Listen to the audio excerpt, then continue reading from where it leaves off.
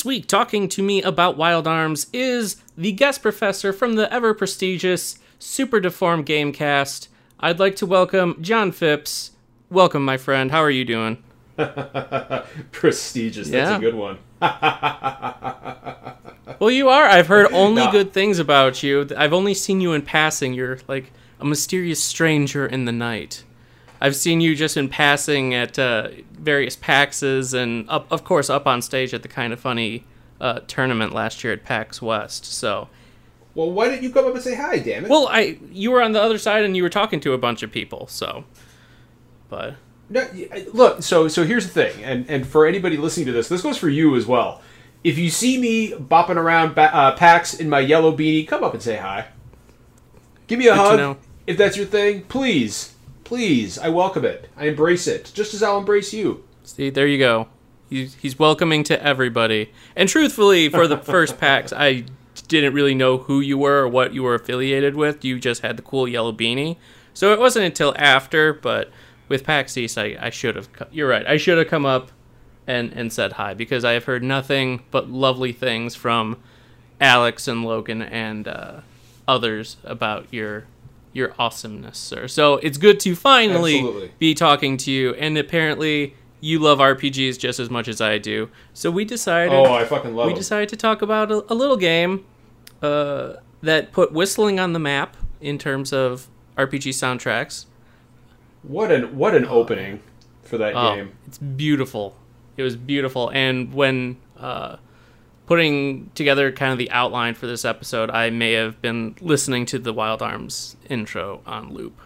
Outstanding. It was fantastic. But to give everybody kind of a put yourselves in the correct mindset and take yourself back to when this game came out. This game came out in Japan December 20th of 1996, in North America in April 30th of 97, and Europe in October of 98.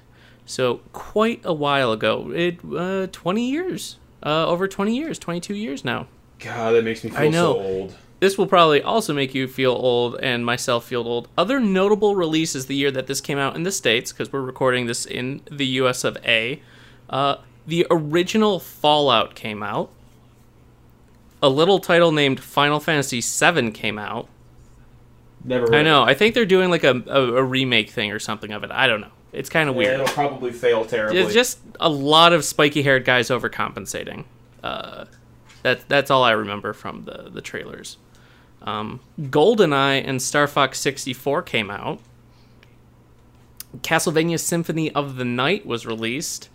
Final Fantasy Tactics came out. Tekken 3, Mega Man Legends, Mega Man X4, and Breath of Fire 3. Also a classic RPG, the old Breath of Fire.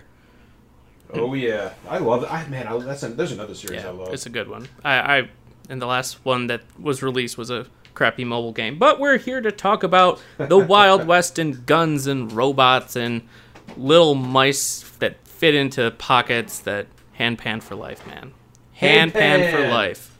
So, John, what's your kind of history with Wild Arms? Like, did you play it like right off the bat? Did you kind of circle back to it? I did, and the funny thing about the thing about Wild Arms is that it came out right before Final Fantasy VII did, and which honestly is really good for that game, because after Final Fantasy VII it would have been completely buried.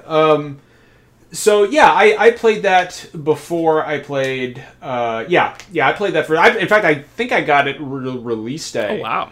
I had my. I wasn't able to drive yet, so I had my. I think it was my grandma drive me to the mall, and I ran in and I grabbed it. I've been saving up for it. It came back out, that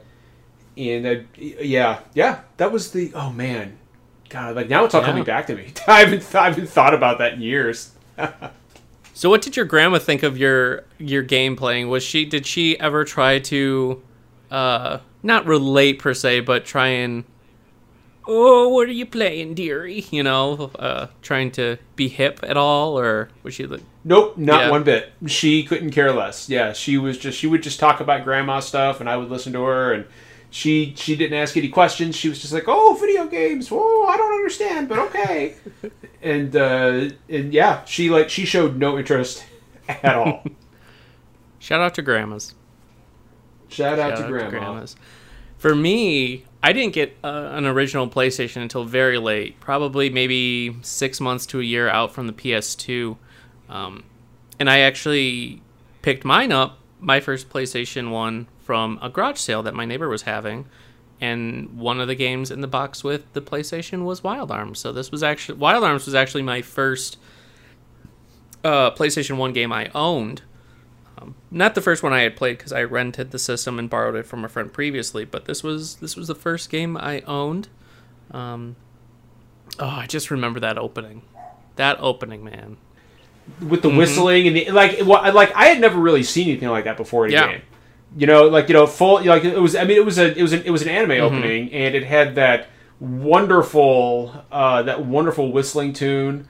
That if I could whistle, I would whistle it all the time, but I can't. But and the guitar was beautiful. I love the guitar. The guitar and the Rudy climbing up the mountain at the end to meet Cecilia and Jack. What a banger of an opening it was, and it had. Showed so many random things. It showed kind of the Colossus or the giant, the robot kind of thing, and the village on fire, I believe, and just the craziness. And I think there was a shot of Siegfried. I'm not. There was a shot of one of the villains in there. I can't remember who it was, but this was, for those that may have not played Wild Arms before. It is a very traditional turn-based RPG. What is cool though is each of the characters had special tools that they could use outside of the combat that they could use to progress, which kind of differentiated from them, and then you also would swap back and forth between them to help clear dungeons and whatnot. What was your thought? Because even now, I don't think it's a very common practice in RPGs. What did you think about picking the order in which you played the people or the characters' prologues? So I don't remember it having any meaningful impact on what follows. If memory serves me correctly, I went with Rudy, then Cecilia, then Jack. I thought it was kind of a novel way to get things started, but it didn't really have too much impact on the story. Or for example, there was no alternate scenario if you went with Jack first, or it was a cool little innovation, but ultimately from a gameplay standpoint, it really wasn't all that impactful. And I was wondering if something was going to happen because of it. I remember that I was like, okay, well, I wonder. Who should I start with? I remember I was like, man, should I start with this guy or with this guy? And ultimately, in fact, I actually remember starting over and trying Jack first, and then Rudy, and then Cecilia, and there was literally no difference. So I was like, oh, okay, well, that didn't really matter. Yeah, it would have been. I agree with you. It would have been a lot cooler if there was some sort of impact, or you get a bit more story, depending on who. A bit more background into the given character you picked to start with first. But looking back, I can't think of another game that did that at the time. I feel like that's a very recent kind of idea to implement in an RPG. I feel like Wild Arms had some really cool little innovations it did. None of them were earth-shattering, but they did help, in a way, set the stage for what came next. For example, the ability to name your spells. Yeah. The ability to name your everything that you were using in battle. But of course, excuse me, I would, me being a teenager, I would name everything fucking super awesome. Yeah. Nuclear explosion blast ray. So I don't know if I could swear here or not. So you're good. Okay, cool. I probably should have asked that before we started. You're good. But yeah, and that was actually one of my favorite things about the game is I could just name my spells whatever I wanted. So like I would, you know, like when I got a high powered spell, you know, I'd be like I'd super ultra John Ray, you know, just like all kinds of crazy shit. I love it. It is one of those features that I really wish was in more games now. Like just that little bit of customization, like making each thing your own. I agree. Is super welcome. In touching a bit more on the Magic and the crest systems, it was so strange to me how you get these crest items, these rare items that you then use to unlock your spells from like this grid. And you don't know what you'll really unlock until you do it. Oh, I remember that. Yeah. And it's interesting, but it's just like I remember fucking myself over picking like some random spell that did absolutely jack shit in like difficult dungeons or something. Yeah, I don't remember being a huge fan of that particular aspect of the game, actually. Yeah, it didn't add anything, but just kind of annoyances when you pick some, like, you spend one of these rare items, because I think there's only, like, there's only enough for the grid, and I think it's like a...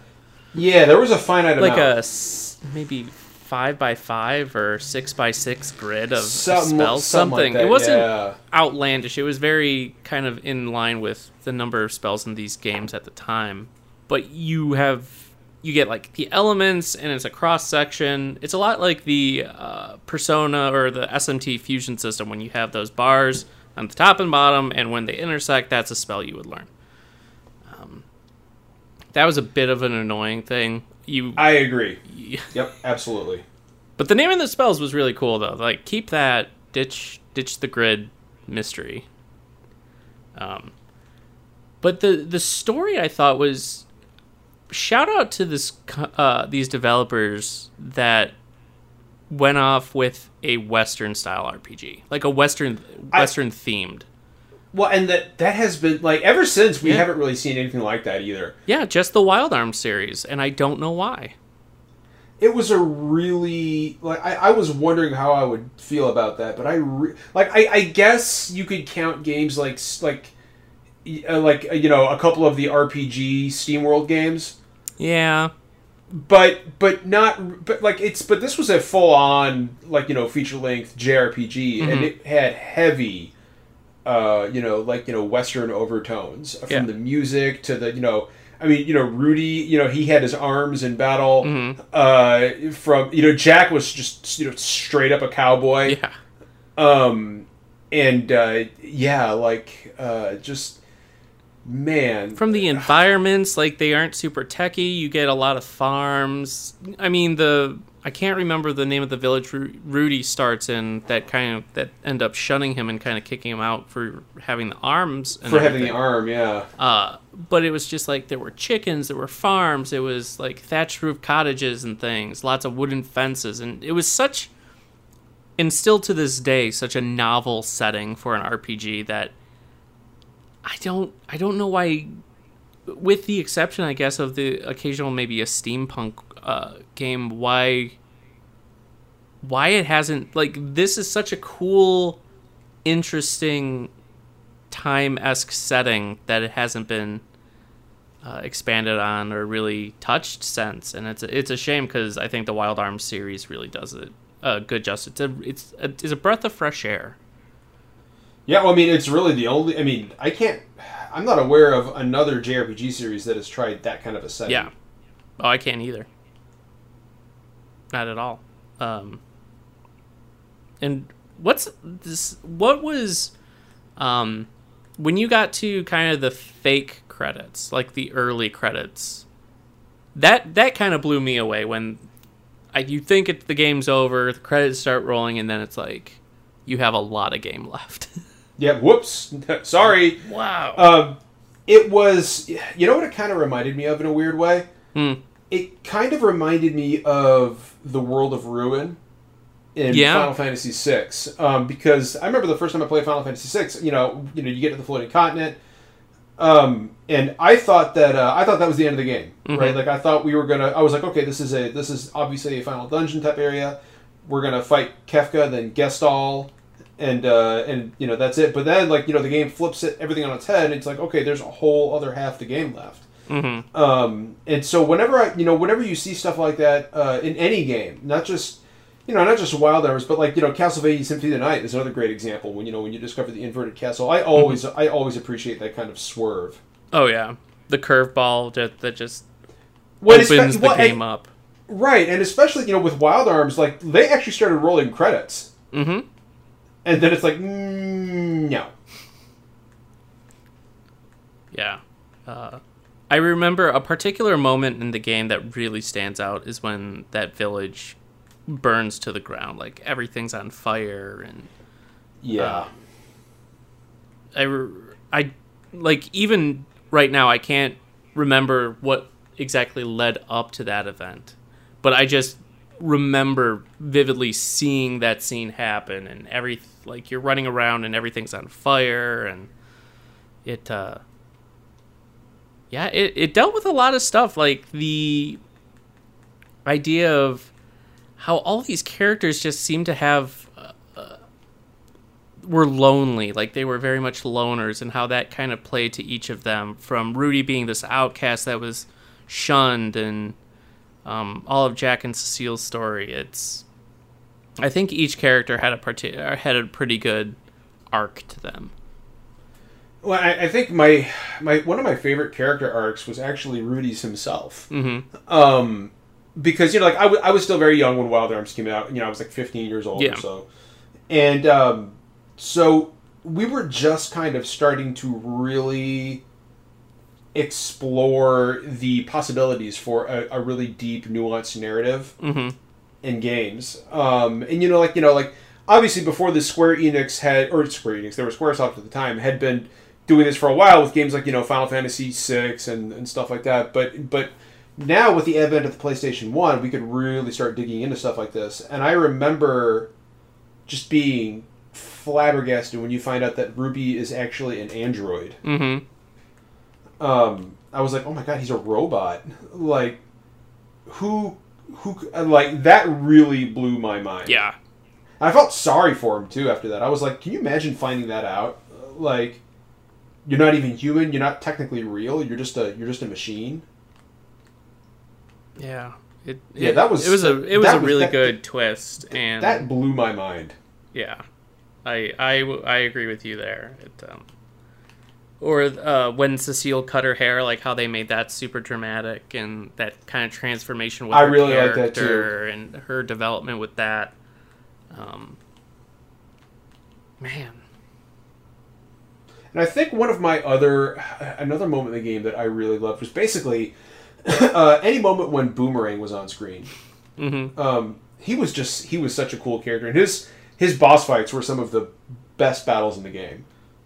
That was another part of the game I really liked. I liked like one of my favorite parts of any good RPG are the bad guys. I love a good JRPG villain, and Wild Arms had some really good ones. When you're talking about what were they called, the Quarter Knights, and like a particular, like you had you started off with Belselk, which he was just like a boring, angry, like a big lizard character, but he was quickly replaced with Boomerang, and the other members of the Quarter Knights were really interesting as well. You had Alhazad, who was a really just kind of like horrific character, one of those recurring villains, and he had a really cool design too.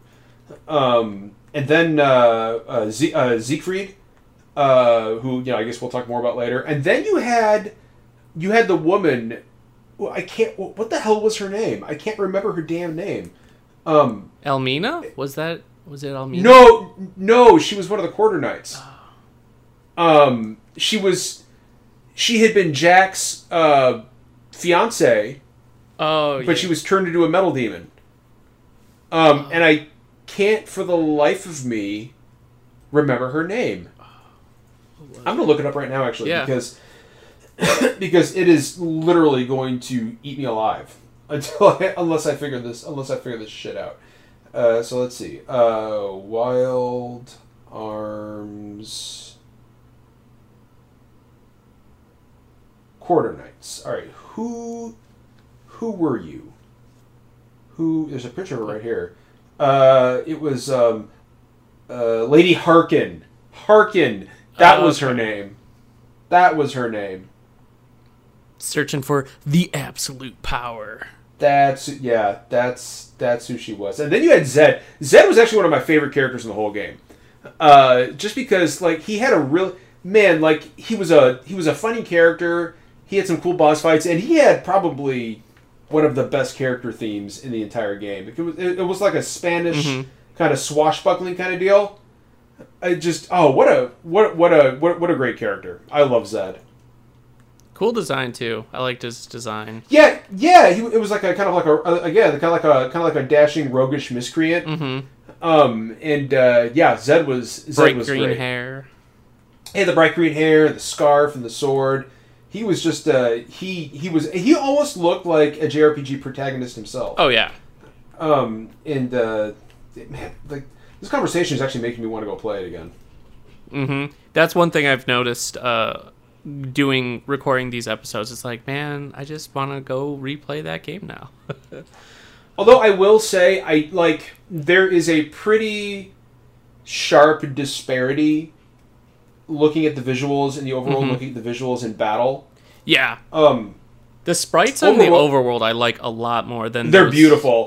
They're beautiful. Round and they still look great in the combat. Yeah, they still look great to this day. I don't think the battle polygons have held up quite as well. Oh no. Because let's face it, like when you're in battle, especially by today's standards, it's not great looking. No.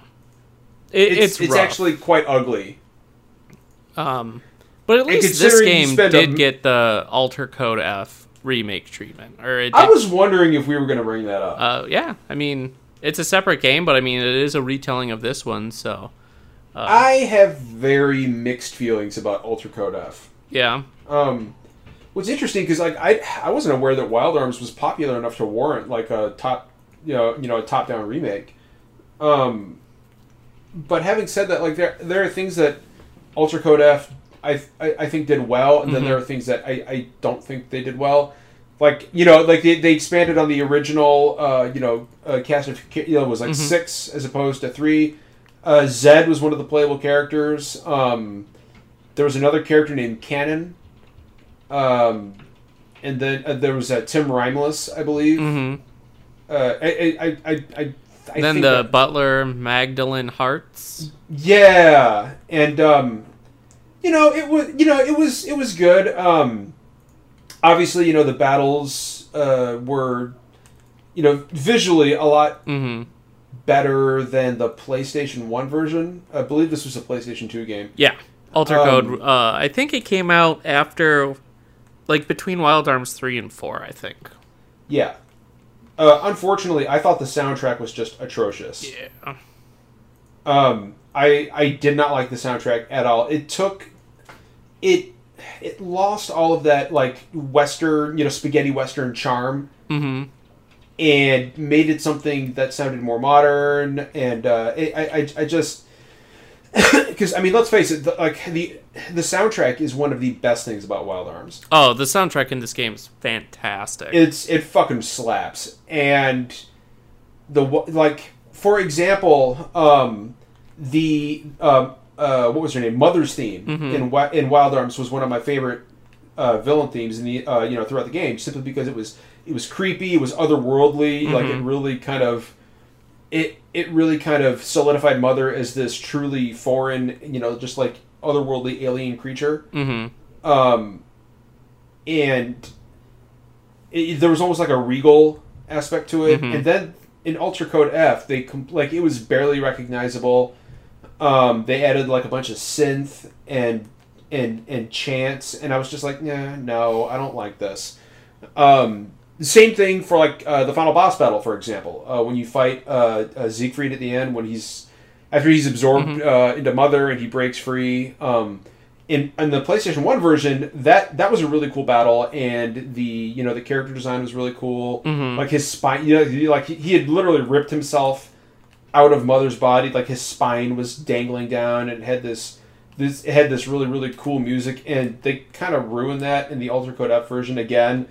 And because I played it through to completion, and the whole time I was wondering, I was like, what did they do to the music? Like, I just was not a fan.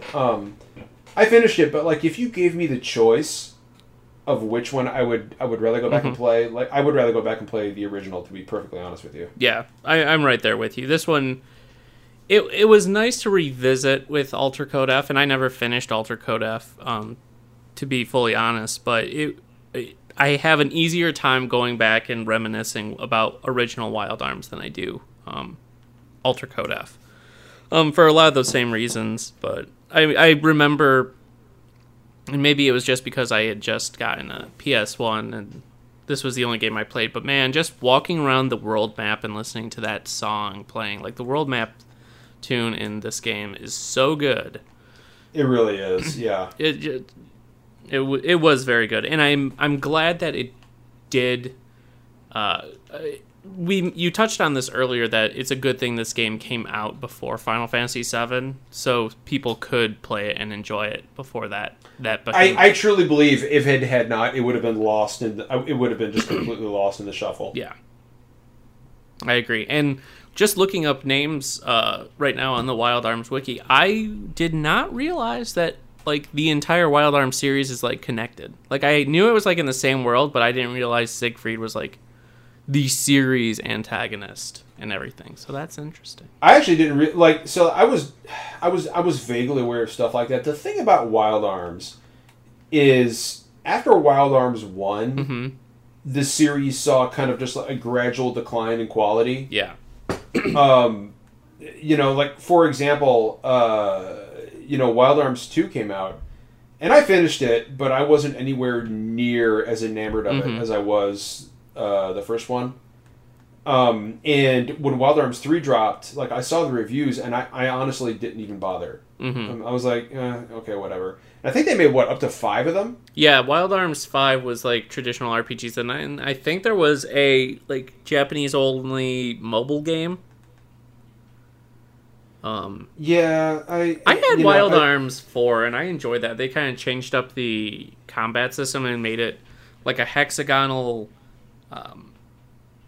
arena based, where you targeted specific parts of this hexagonal grid with attacks, and any enemies that were in that area or what got either healed or hit or damaged or afflicted with status debuffs and whatnot. It reminded me a lot of Radiant Historia now that I think about it. It's kind of that same role. Interesting. Oh, I love that game. Such a good game. So glad it got remade. Or Yes. that remaster for 3DS. Love it. Yeah, really good. But it's that general kind of idea. And I enjoyed it. I thought it was pretty good, but I kind of want to just like do a replay of the Wild Arms series and just really get engrossed with the lore a bit. I know that obviously Wild Arms 1 and 2 came out on the PlayStation 1, but where did 3, 4, and 5 come out? All of them were on PS2. Okay. Alter Code. I remember the fifth one had like this weird 5 cell. Alter Code I know is like a fairly collectible title, and I think 5 is as well. And then there was like the Wild Arms Tactics game that came out on PSP, Wild Arms XF. There was also a Wild Arms Tactics game? Yeah. It came out on PSP. I didn't even know that. Yep. Was it any good? I think it was pretty well received. I never picked it up myself. Let's see what Metacritic for PSP. What's it saying at? User scores having it sit at 7.1. That's not too bad, I guess. But Game Informer has it as 75. Play Magazine 85. I didn't even realize it fucking existed. Yeah. Oh, XF is pronounced Crossfire because you'll get caught up in Crossfire. Speaking of pronunciations, how long did it take you to learn that it was pronounced Eluse? 31 years. Yeah, me too. I for years and years and years, I was like, these are Elwas. I had no fucking idea how to pronounce them because there's no voice acting in the game. And it wasn't until like I'm talking like 2 decades later, I heard somebody reference Elus in Wild Arms, and I was like, what is he talking about? And then I realized what he was referring to, and I felt like a fucking idiot. I was like, holy shit. That experience has happened to me so much with crazy ass pronouns that JRPGs especially like to use.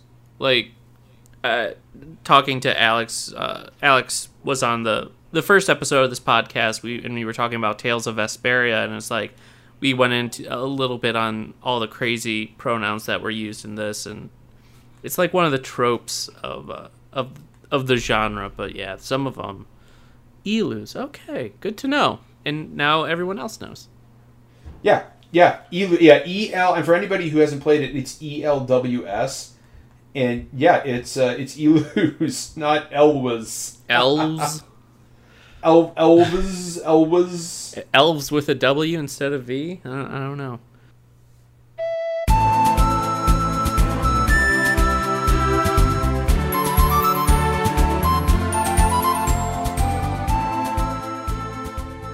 But we aren't the only ones that loved Wild Arms. As usual, this is our From Around the Web segment, where before I record this, or we record this, I always put it out to the interwebs to let you guys send us your memories of a specific game.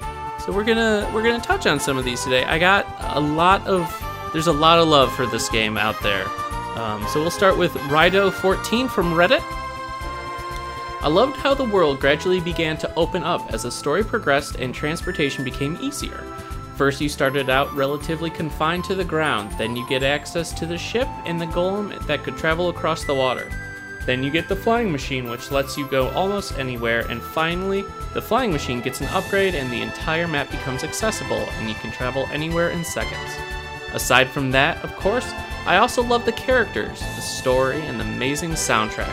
The villains in particular didn't feel like the standard league of mini-boss villains that I'm used to in some RPGs.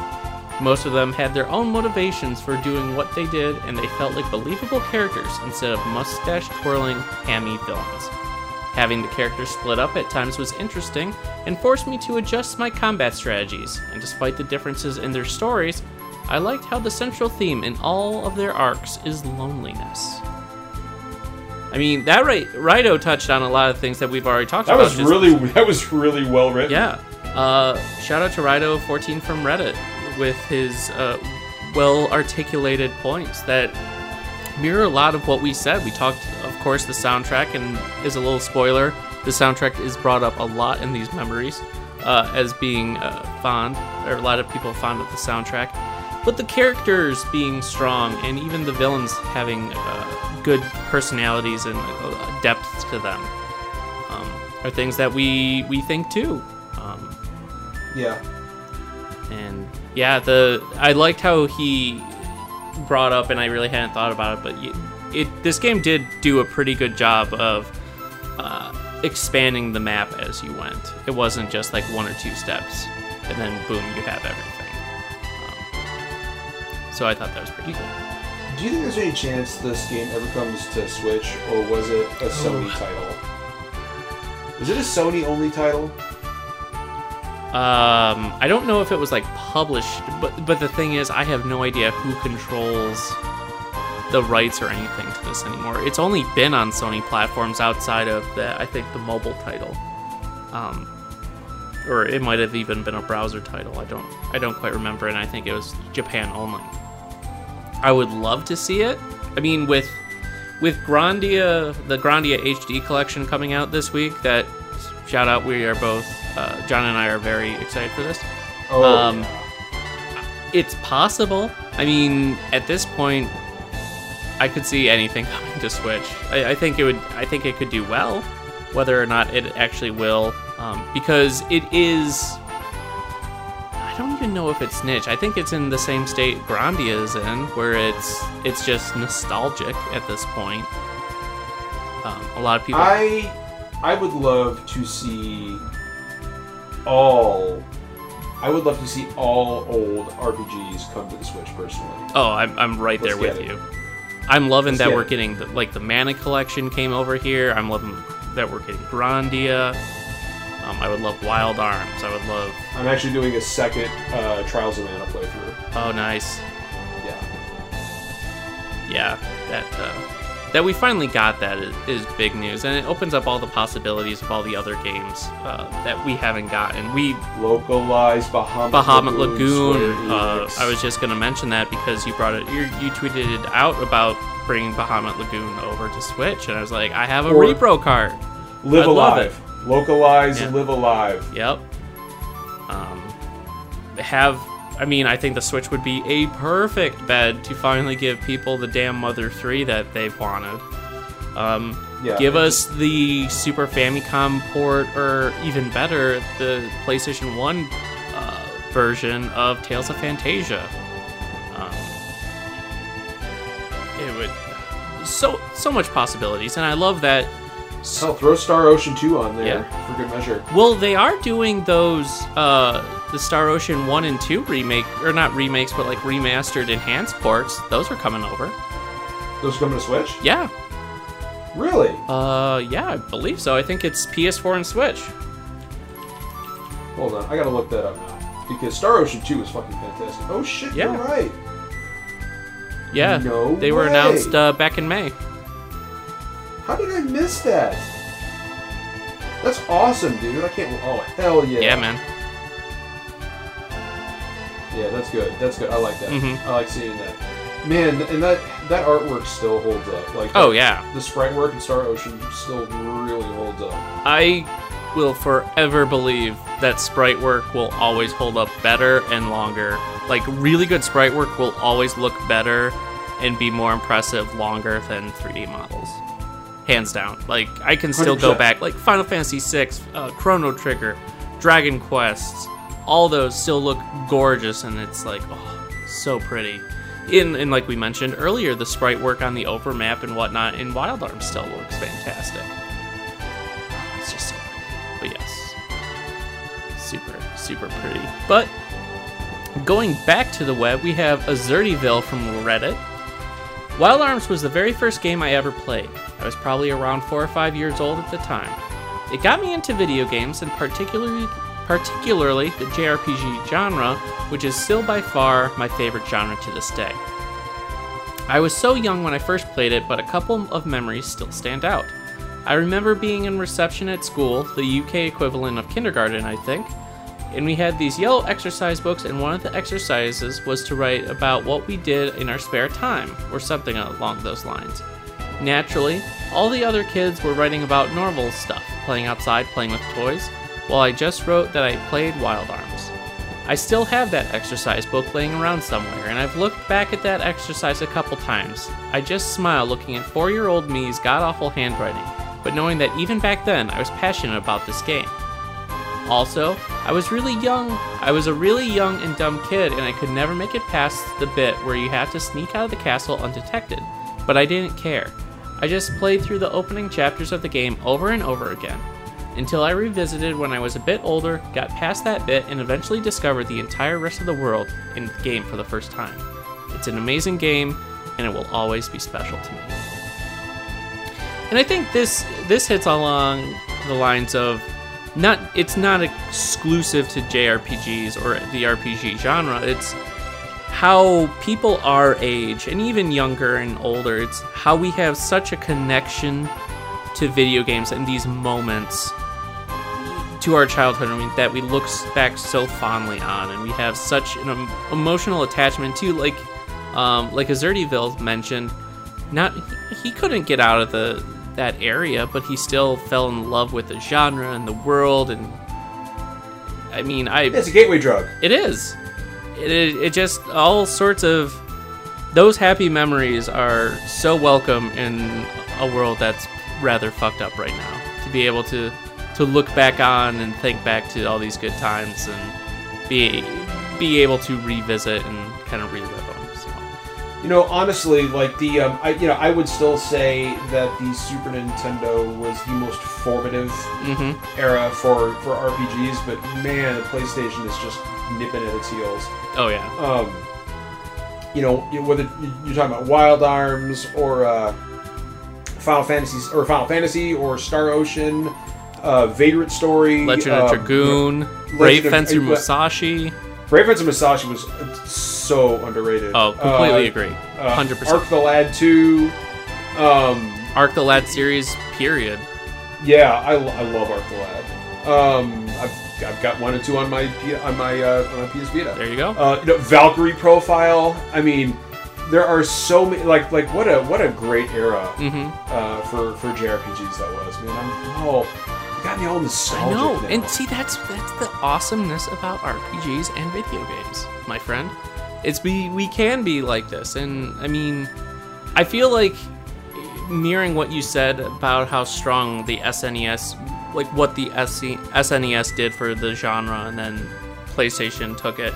It's like just a duo, like a pair in volleyball. Like the SNES set the ball high into the air with the genre, really setting it up for greatness and doing great things, and then the PlayStation just like spiked it down and just like obliterated everything with how amazing, like just all the games. It was such good times, many good titles. It makes me kind of sad whenever I think about it, because man, I've got a lot of I didn't have the best childhood, but I've got a lot of really happy memories sitting in my room. In front of my television, just playing all these amazing, PlayStation RPGs. Yeah. And man, I do wish I could kind of relive those days. Yeah. Which is why they should all be on Switch, every one of them. Yeah, man. I'm loving how many we need the retro Final Fantasies on Switch now. Like we pretty much have 7. We'll have 7 through 12 at this point by next year. Like, start giving the good retro games and not the shitty don't port the shitty mobile versions. That's my fear, is that I've been screaming from the mountaintops for a 4, 5, and 6 collection on Switch. But I know that Square Enix would monkey's paw that shit and give us the mobile versions. Yeah.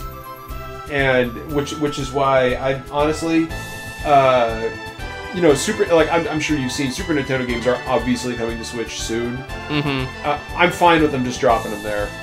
I'm fine with them just doing that. I'll take what I can get at this point. In my ideal world, Pipe Dream, this is how you make a crap ton of money. If I was Square, I would do a remake of Final Fantasy 5 and 6 and 3. But I would keep the sprite style and kind of artwork style that they did for the PSP remakes of 1, 2, and 4. Actually, I'll do you one better. A remake of Final Fantasy VI, but with Octopath Traveler style. Oh god, I would buy 10 copies of that. I don't know if I would ever play another video game ever again. So good. Strangely enough, there are some people on Irrational Passion staff that do not like the Octopath's visual style. That's really weird, to be honest with you. And it hurts. And it's because I can just picture, especially, this brief side tangent, in the snow area of Octopath, when, with the snow coming down and the visuals, all I could think of, the first time I was walking around there was Narshe. Imagining Narshe in that style. Yep. Yeah, no, I desperately need it. And imagine that final battle with Kefka and those light effects. That is how you make Final Fantasy. That's how you remake Final Fantasy VI. And that is, I honestly, if you ask me what I want, what video game I want more than any other, it is a Octopath Traveler style remake of Final Fantasy VI. That is my answer. And I desperately need it. Sorry, man, we're here to talk about Wild Arms. I'm getting really off. But see, that's what I want this to be. There's no set. It's just reminiscing and nostalgia and tangents, and that's what this podcast is for. We have a game, but who knows where it will take us? Our dreams, our hopes, our desires. But back to Wild Arms, because you are right, this is the Wild Arms episode. We go back to Reddit with MattBag1 saying, I had a Polish friend that had a PlayStation about a year before me. Somehow he had Wild Arms and none of us really understood it, but we kept trying and eventually we got nowhere. But still, being kids in the 90s, playing Wild Arms, I can never forget. Yep, there's the nostalgia. Yep. MattBag1 just hitting it home. Those nostalgic memories. MattBag1 is a sharp guy. Yeah.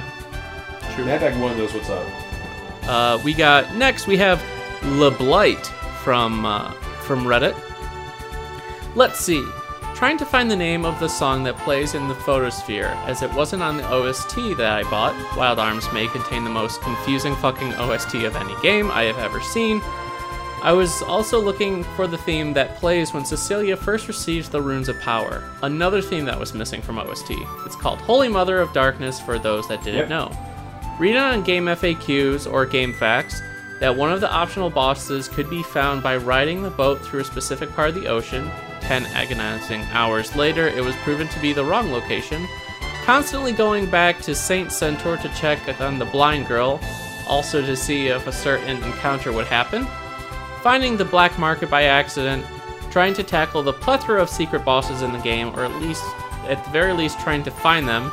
JRPGs these days don't really have this anymore.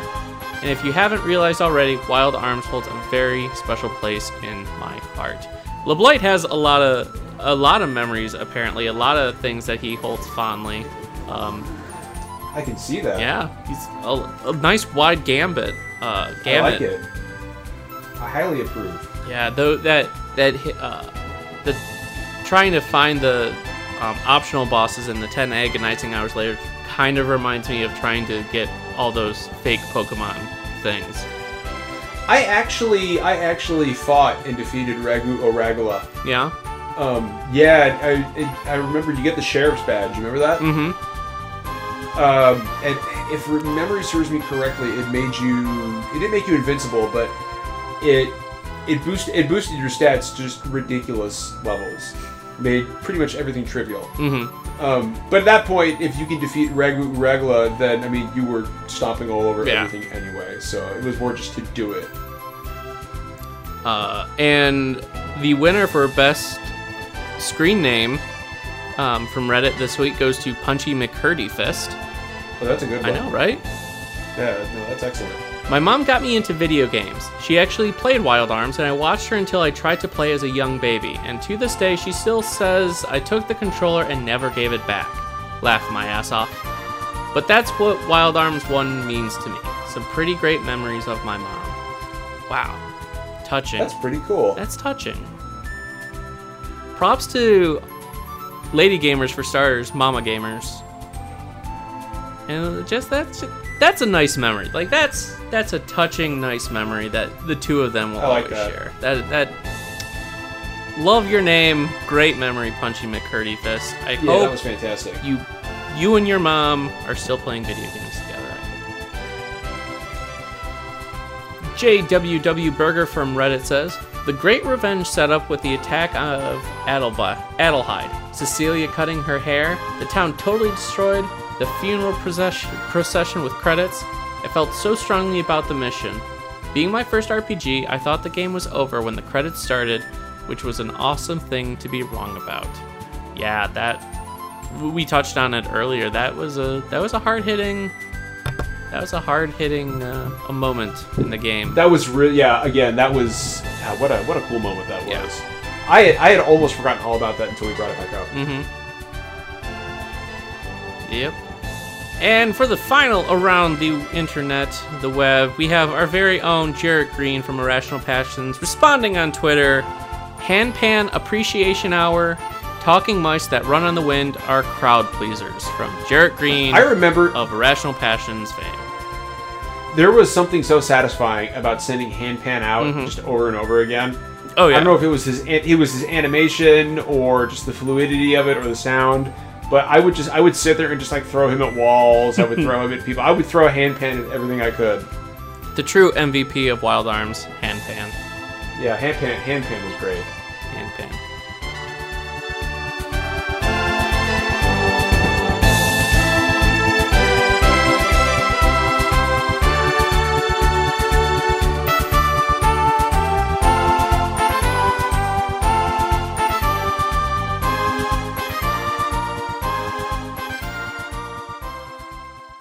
But with all of our memories, perhaps you haven't played Wild Arms and you're thinking to yourself, man, this sounds really cool. I'm kind of into all this stuff they're talking about. Where could I get it? Well, luckily, at least for the time being, as of recording, you can still get it off the PlayStation Network to play on your PS3, PSP, and the Vita for easy $6. Simple, nice and easy. Or you could get the PlayStation Mini if you're into it, if you really... That's true. It is on the PlayStation Mini. I think it's going for like $20. Desperate, you can do it there. That's true. Or you can get the physical version offline, and that'll run you between $20 and $40 depending on completeness and conditions. So not too bad, but definitely not the cheapest of the PlayStation 1 No, games. not one bit. And now, for your new players, let's say you did get a new game, or get this game, or decided to try it on the PlayStation Mini or the PlayStation Classic. What tips can you take with you? Well, for me, I'm going to say use a guide with the crests and not screen yourself out of getting a good spell.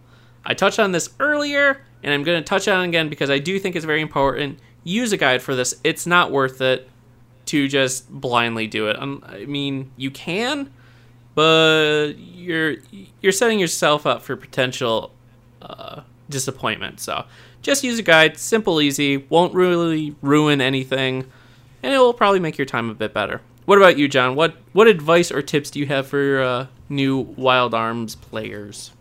Grind. This is a game that gets pretty challenging in the back end, and you're going to want to be over-leveled. Which is not necessarily to say a bad thing.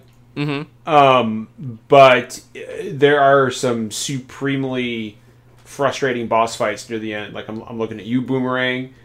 And I very, very distinctly remember being, let's say, frustrated as only a 15-year-old can with the back end. So if you do pick up Wild Arms and you do decide to play it, make sure when you hit about the 25-hour mark, you're over leveled. It's going to make your life a little.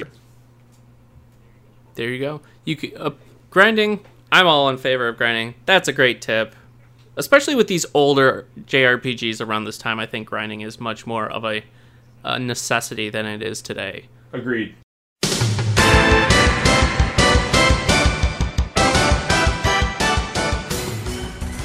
Now, finally, we come to our last segment, the ever-popular monster or enemy of the week. Now, John, what is the enemy of the week? Zed. Good old Zed. Any particular encounter with Zed? The first one, where you first hear that really rousing, like almost swashbuckling battle theme he has. Mm-hmm. It on the sweet. Yeah, candy. It was very unlike anything you had heard up to that point, and combined with just the general zaniness of the character, it was a really, really cool moment and just a really great boss fight in general. Perfect entry for the enemy of the week. And just to give you some information on Zed at this point in the game, level is unknown, but he does have 7,500 HP. His MP amount is unknown. He will net you 4,200 experience. No money, though. He'll be slinging Doombringer and Garu Ichimongiri spells towards you, but unfortunately for all your effort in this fight, he will drop nothing. But it's still a good boss fight, and you'll fight him a couple more times before the end of the game. And apparently, he's in Wild Arms 5 as well. Yeah, I've heard that as well. There's that too.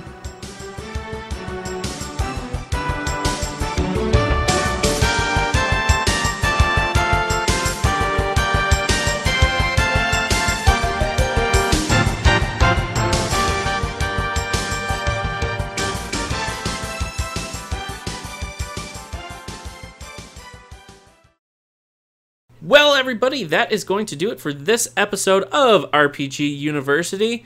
Once more, I'd like to thank Mr. John Phipps, Mr. Megadiv, excuse me, on Twitter for joining me in this talk about Wild Arms. Where can people find you on the internet? What you got cooking? Plug away, my friend. So yeah, you can find me on Twitter at Mr. Megadiv, and I would also highly recommend you check out our weekly podcast, SDGC, TV/official SDGC. You can follow us on Twitter at official SDGC, and I will once again be competing in the Kind of Funny Intersite tournament at PAX West. So I will embarrass myself in front of the entire world for the second year in a row. I can't wait. Can't wait to watch you do it again. Or can't wait to watch you compete again. It was a great time seeing you do it last year. Oh yeah. Yes, it was a great time, great thing to watch. It'll be even better this year. So, for me, everybody, I have been your host, Scott, a.k.a. Professor RPG. You can find me on Twitter at SolidSnake120. You can also find me, of course, over at IrrationalPassions.com. You occasionally can find me taking over our Twitch page over there at twitch.tv/IrrationalPassions. Be sure to follow Irrational Passions on Twitter at IrrationalPod. Feel free to submit with the hashtag RPGU your suggestions on games you'd like to see us talk about, your memories of Wild Arms, and just RPGs that you like to play. Thanks for stopping in, everybody. Class dismissed.